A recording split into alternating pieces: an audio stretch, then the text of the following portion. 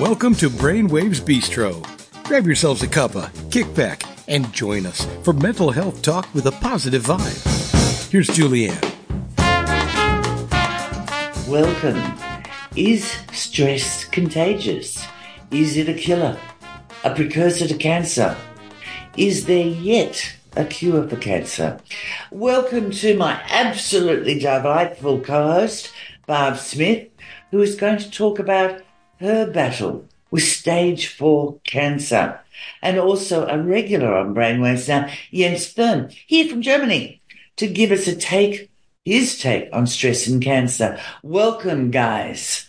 Hi, Julianne. Hi, Julianne. Thanks for having me back, and welcome back again.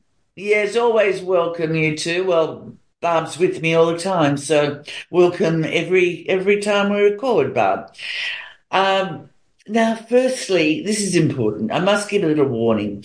Jens, albeit a professional in natural health, would agree with me totally that if you have any issues or are triggered by this broadcast in any way, please see your medical practitioner. Now, moving on, to understand better, can you briefly tell us how cancer develops, Jens? Yes, of course.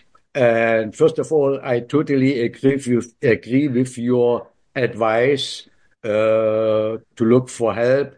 In any case, you have to look for medical professional advice if you have symptoms or problems. Now, let's start, because I think it is important to understand this topic, cancer. Now, how does cancer develop? It is a very complex process because we have so many different kinds of cancer. And between the development of individual single cancer cells and the occurrence of a detectable cancer, maybe years go by. The starting point are the genes. The starting point of cancer is the genetic material. Damage occurs in our genes. Most likely our genes are the carrier of our inherited information. So, and if this damage occurs and maybe it cannot be repaired, then we get into the problem. There are 3 groups of genes playing a role: oncogenes, the tumor suppressor genes, and repair genes. All 3 are present in our healthy cells and regulate the growth and the differentiation, or call it maturation, of cells. Oncogenes promote the cell growth, while tumor suppressor genes inhibited it. So when changes, or we call it mutations, occur in these genes, the body repair system steps normally in, fixes the damage, and this usually happens without any problems. No. However, sometimes the repair system fails. And when we have an imbalance between oncogenes and tumor suppressor genes, and if we have this imbalance, it leads to the uncontrolled cell growth. That's why I, in simple terms, say sometimes what is cancer? It's an uncontrolled cell growth. Okay? And the genetic changes that lead to cancer usually occur spontaneously during our life. Yeah? And the triggers for spontaneous genetic changes are, from a scientific and medical point, are partially understood. And we all know factors such as smoking, heavy alcohol consumption, excessive exposure to sunlight, or infections with certain pathogens like the human papilloma viruses, HPV, or we heard maybe about the Epstein-Barr virus, they are known to promote the growth of cancer cells. Yeah? And the cause of cancer initiation is a change in the genetic material or the regulation of the corresponding genes. So that's the main thing about how cancer starts. Oh, well, thank you, Jens. That's very comprehensive. I'm going to talk a little about stress. And I think, Jens, you told me how dangerous stress can be, not only daily in our bodies, but also as a precursor for cancer.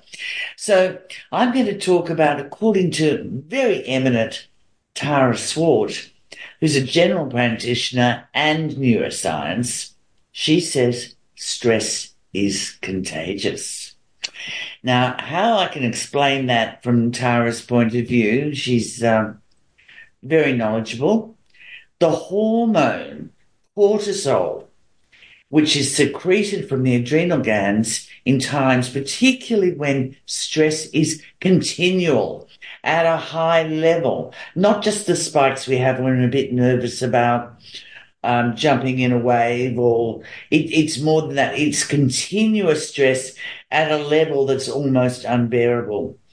And the hormone cortisol is secreted through the skin, just like estrogen and progesterone, which causes women to synchronize their menstrual cycles when they have prolonged contact, like living or working together. That relates as a survival mechanism relating to our cave dwellers, but we'll discuss that another day. It's a big story. Another interesting fact, leaky cortisol, that's leaky cortisol from high levels of stress, causes hard to shift belly fat. That is something that a lot of us don't know. And it's very hard to shift even with exercise and diet. Why the belly fat?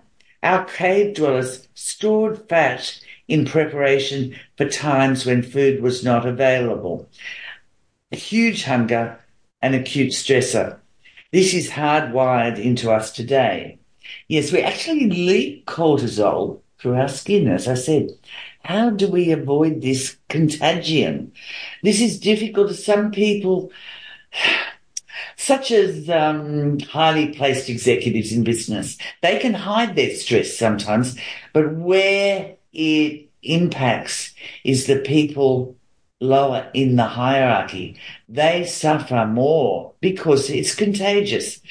Gents, what is your take on stress and cancer? Okay, Julian, let me go quickly back to your question or to your comment about shifting belly fat. Okay, you mentioned, okay, it comes from our ancestors. Okay, we were holding fat to store because we had periods of starving to find food. Now, the difference is in our days, nobody is starving, so we have enough food and we don't have to starve. And usually we eat too much. Okay. So, and that's the thing also, how we put belly fat on.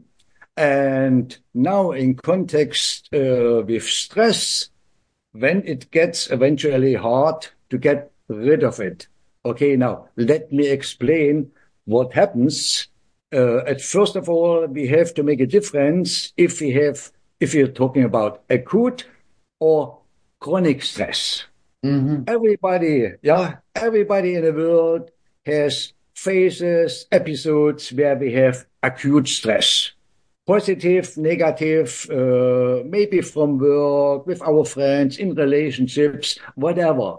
Now, our organism is very good able to deal with this, let's call it relatively short stress situations. Okay, and when the stress situation is over, we come back to normal. The big difference is the chronic stress. Chronic stress over a very long period of time, this can block our protective systems. Yeah? Chronic stress can disrupt the balance of our autonomic nervous system and affects our immune system. So the stress hormones like adrenaline and cortisol prevail and inhibit the activity of our immune system. Okay?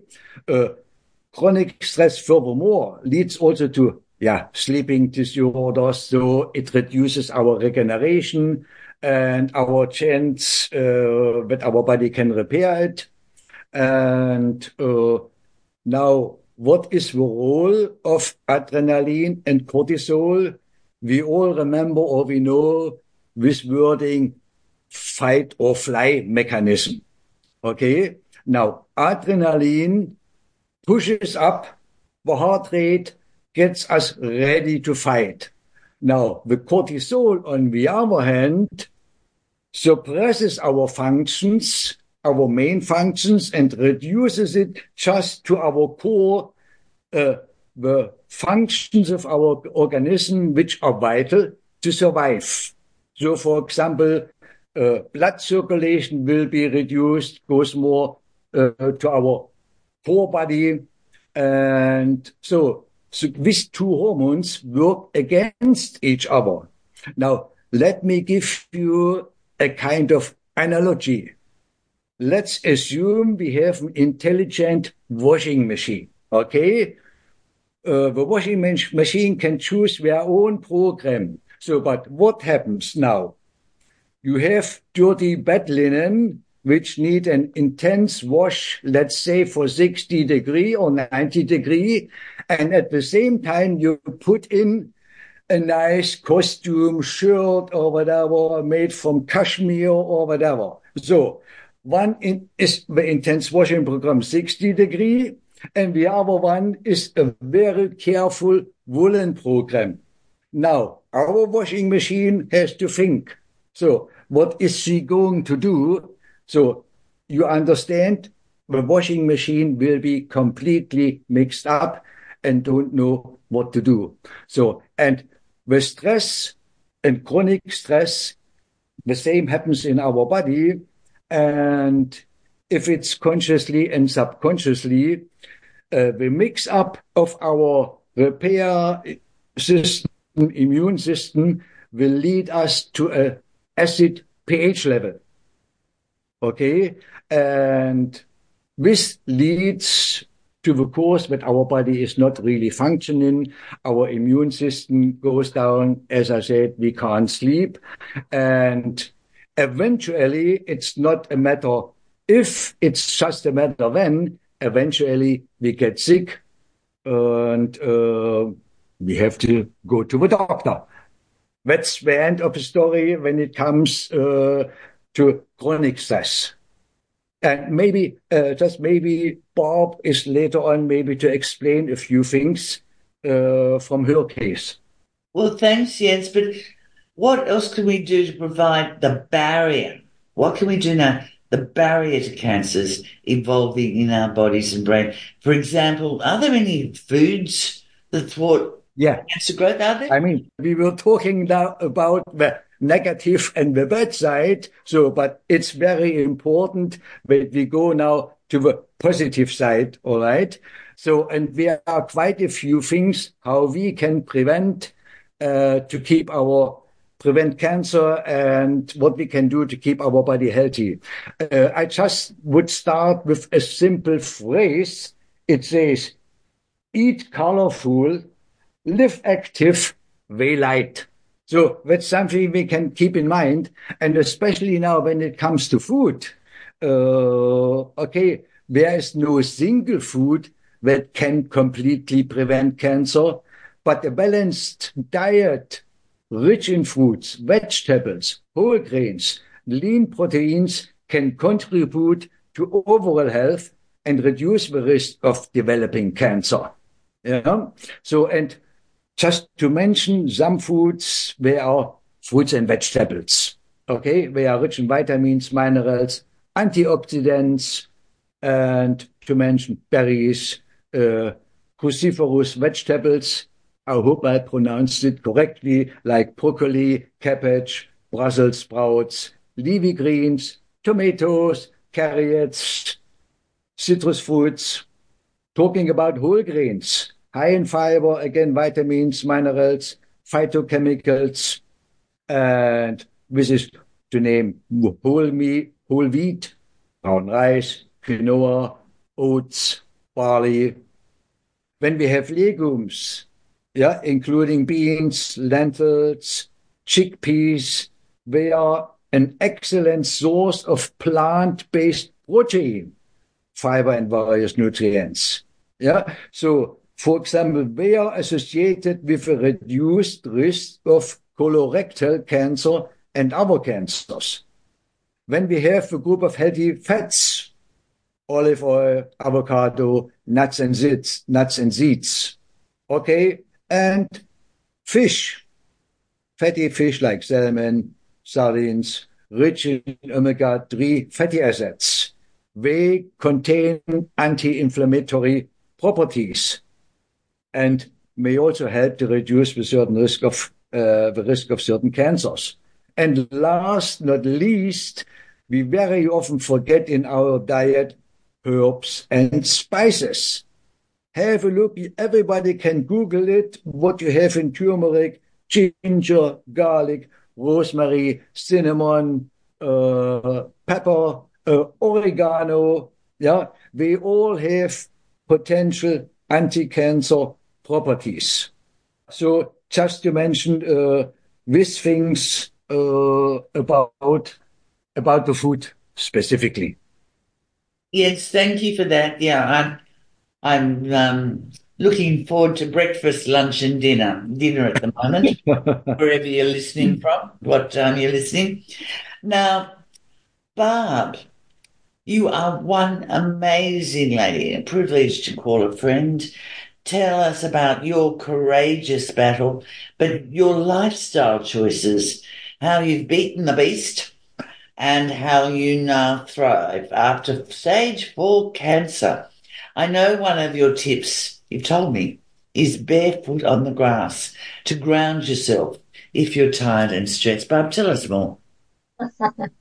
Thank you, Julianne. And Jens, that was very good description of certain things that we should be eating, and also the mention about barefoot on the grass. So first thing in the morning, keeping in mind the weather, if you can just go out and stand on the grass in bare feet and a little bit of gentle sunshine on your face and just connect with Mother Earth. Because if we think of it, there are a lot of people who have shoes on all day and walk around on concrete all day, and they never get that chance to actually stand on the earth. We're lucky where we are. We get to go to the beach regularly, so we are on the sand and in the water. But, you know, sometimes just take off those shoes and just stand in the grass. But yes, so my story goes back to 2004 when I was diagnosed with stage 4 non-Hodgkin's lymphoma, gave an 18-month lifespan, and it was a pretty terrible time in our lives. I say our because I live with my husband, Laurie, and it sort of manifested itself because I did find out that I had this because I had tumors come up on my neck. And also I had a lot of tumors in looked like my stomach. And when I had all the scans done, they realized I had over 100 tumors and they grew very rapidly. And I think this way that we can look at our bodies, that my immune system was very broken down. High stress. I was in the corporate world, had a lot of competition in the training and IT environment. I was in pollution. I commuted 3 hours a day, 1.5 hours there, 1.5 hours back, in pollution with other cars and terrible things around you when you think about that, and pushing myself too hard. I don't know sometimes why I was doing that. Maybe Julianne might understand when you're a high-functioning adult and you just have a lot to get done and a lot to prove. So in some ways I thought, well, maybe I could have done this to myself. Maybe I can undo it to myself, or at least get my body in an alkaline environment. And Jens mentioned this. So my body was very acidic, and I wanted to get alkaline. And if you think about animals, like if a cat's sick, what does it do? It goes and eats grass. So virtually I ate anything that was green. I even grew my own wheatgrass. A friend loaned me a processor that was called a cold press food processor. So I'd chop off my little bits of wheatgrass, I'd feed it through, and I'd drink those green shots. And I'd just say, that's my food is my medicine. So everything that was green, I ate. And I gave up tea, coffee, alcohol, sugar, caffeine, anything that was an alkaline food and swapped to acidic food and swapped to an alkaline food. And I also changed doctors and went to a doctor who I thought was more sympathetic or empathetic with my way of thinking, so that she would be part of my project team to help me get well.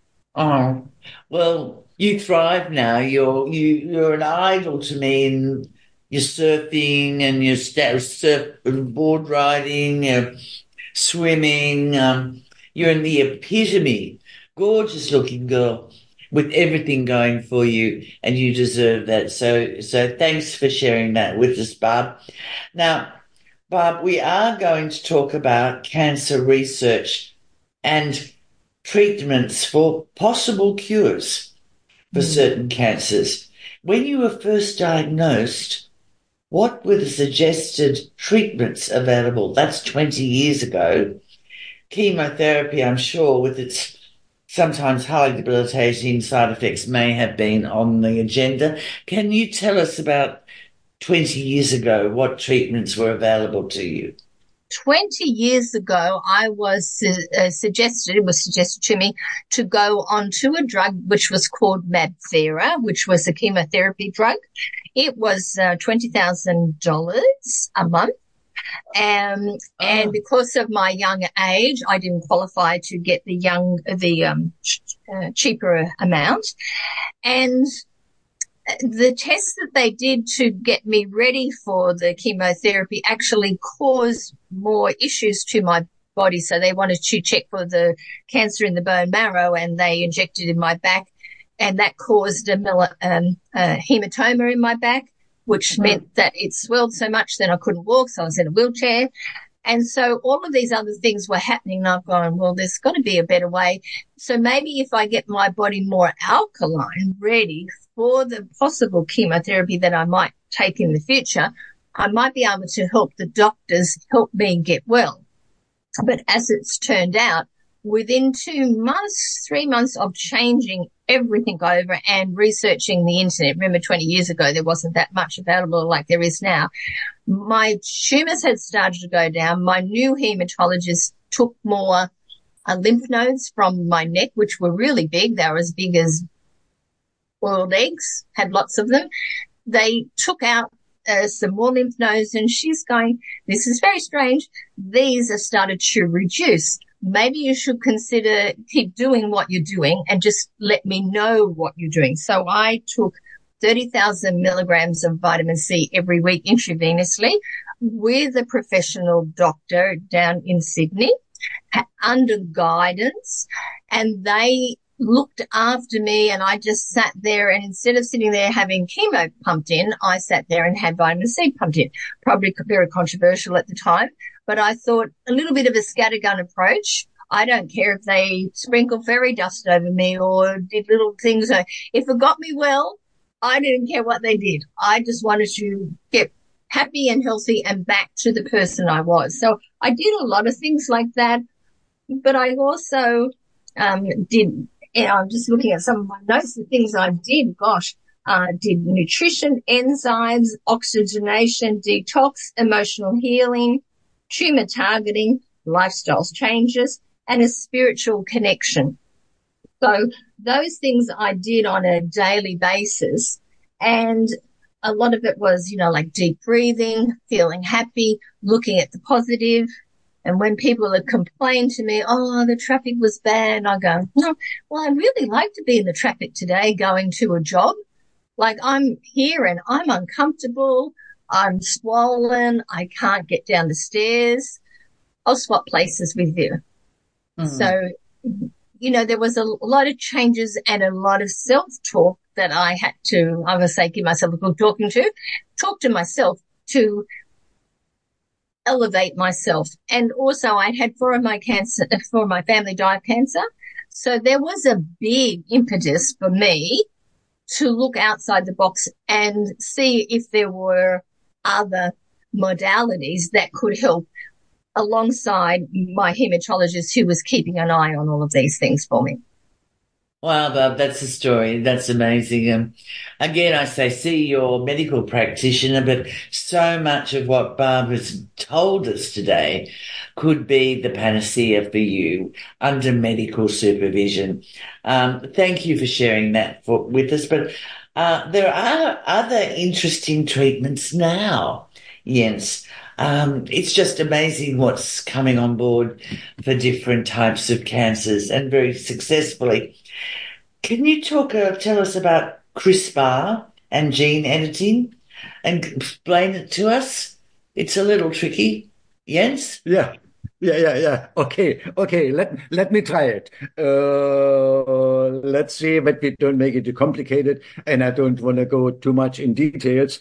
Alone to spell the whole thing CRISPR is a little bit tricky because it stands for clustered, regularly interspaced, short palindromic repeats. Just say So this CRISPR. alone sounds crazy, but what we discovered, you can call it, it's a revolutionary gene editing technology that allows scientists to make precise changes to the DNA of living organisms, including humans, animals, and plants. Okay.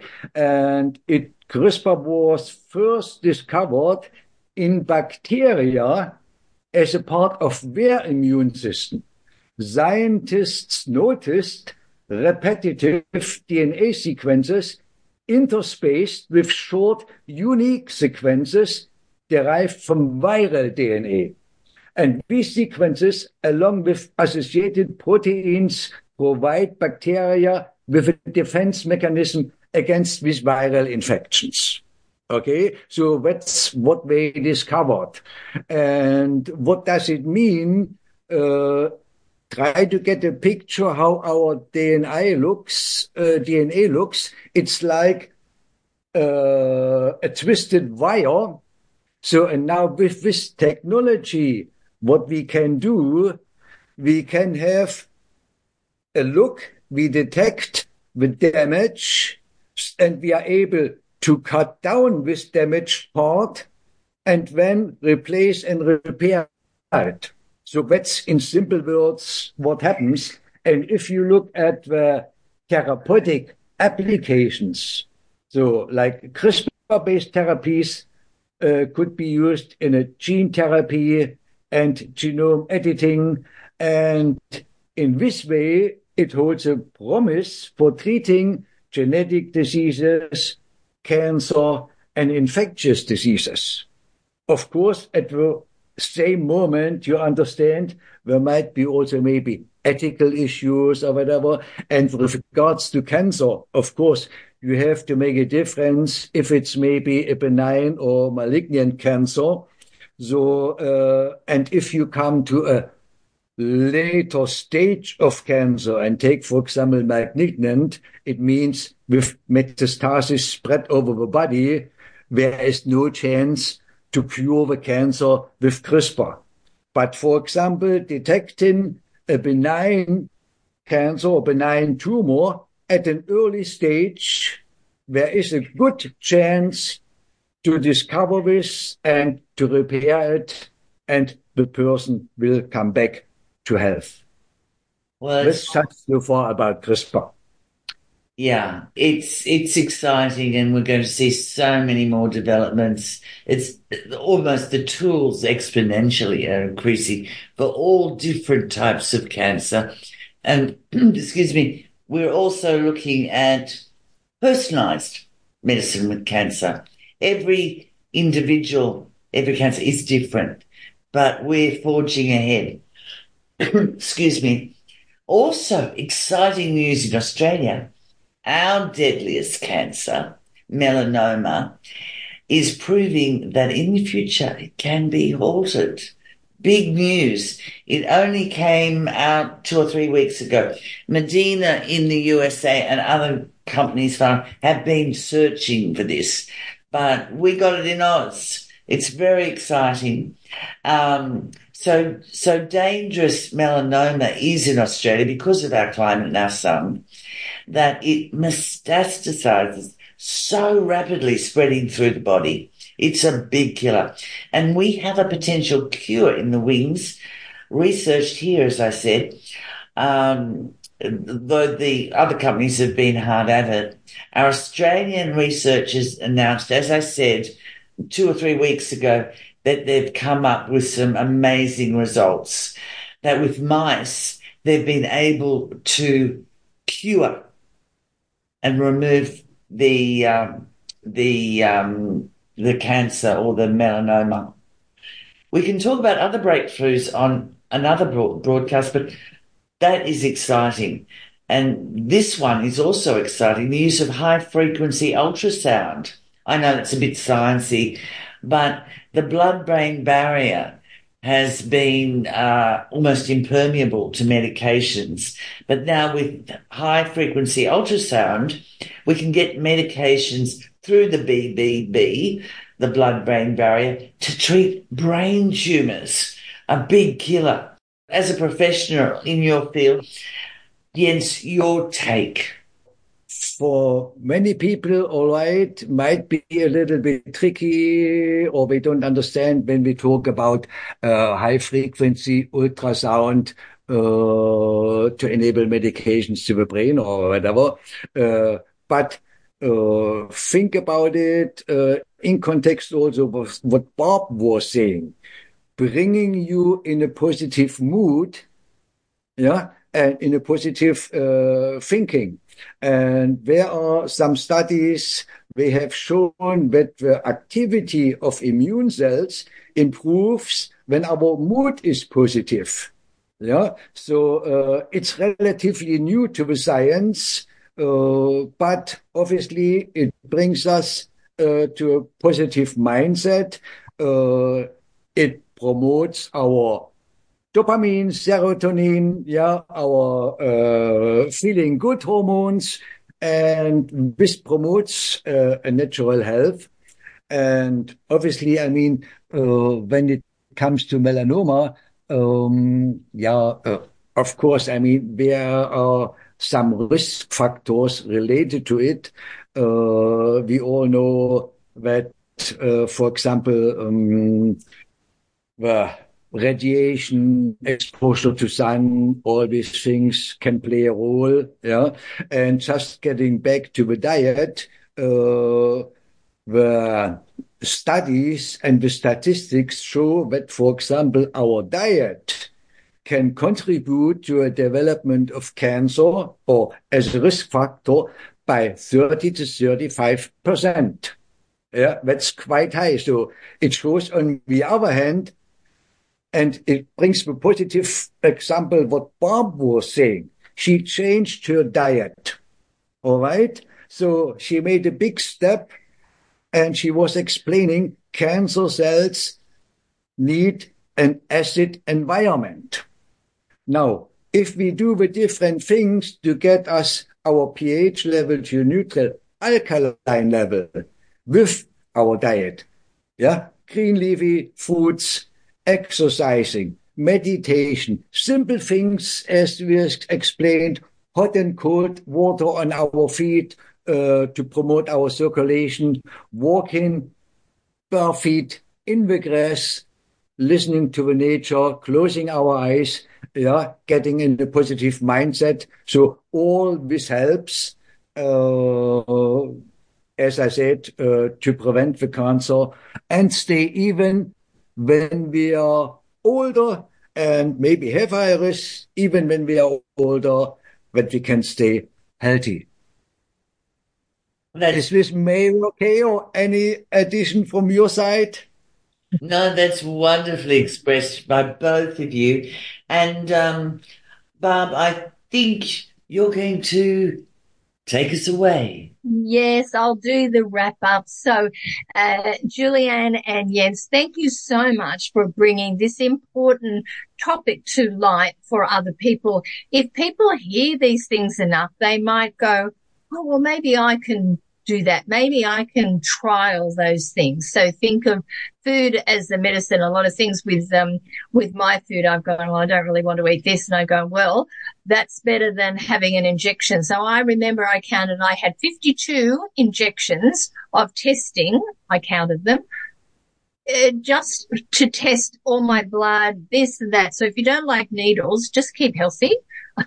Just going, that's before I had anything else done to myself. So I was thinking, I just want to keep in that frame of mind that if you can help your doctors and your naturopaths, so allopathy, naturopathy, to keep yourself as well and help those people help you get better and keep well. So just on that wrap up, I'd like to thank Jens and Julianne for their knowledge and their study that they've done to bring this to us and talking all about their research. We also should remember mental health research is vital for both mind and body. So please support us in our crusade to raise money for the not-for-profit Black Dog Institute for Mental Health Research. And we say no donation is too small to help us and our future generations. So to all listening, have a great day and a healthy one tomorrow.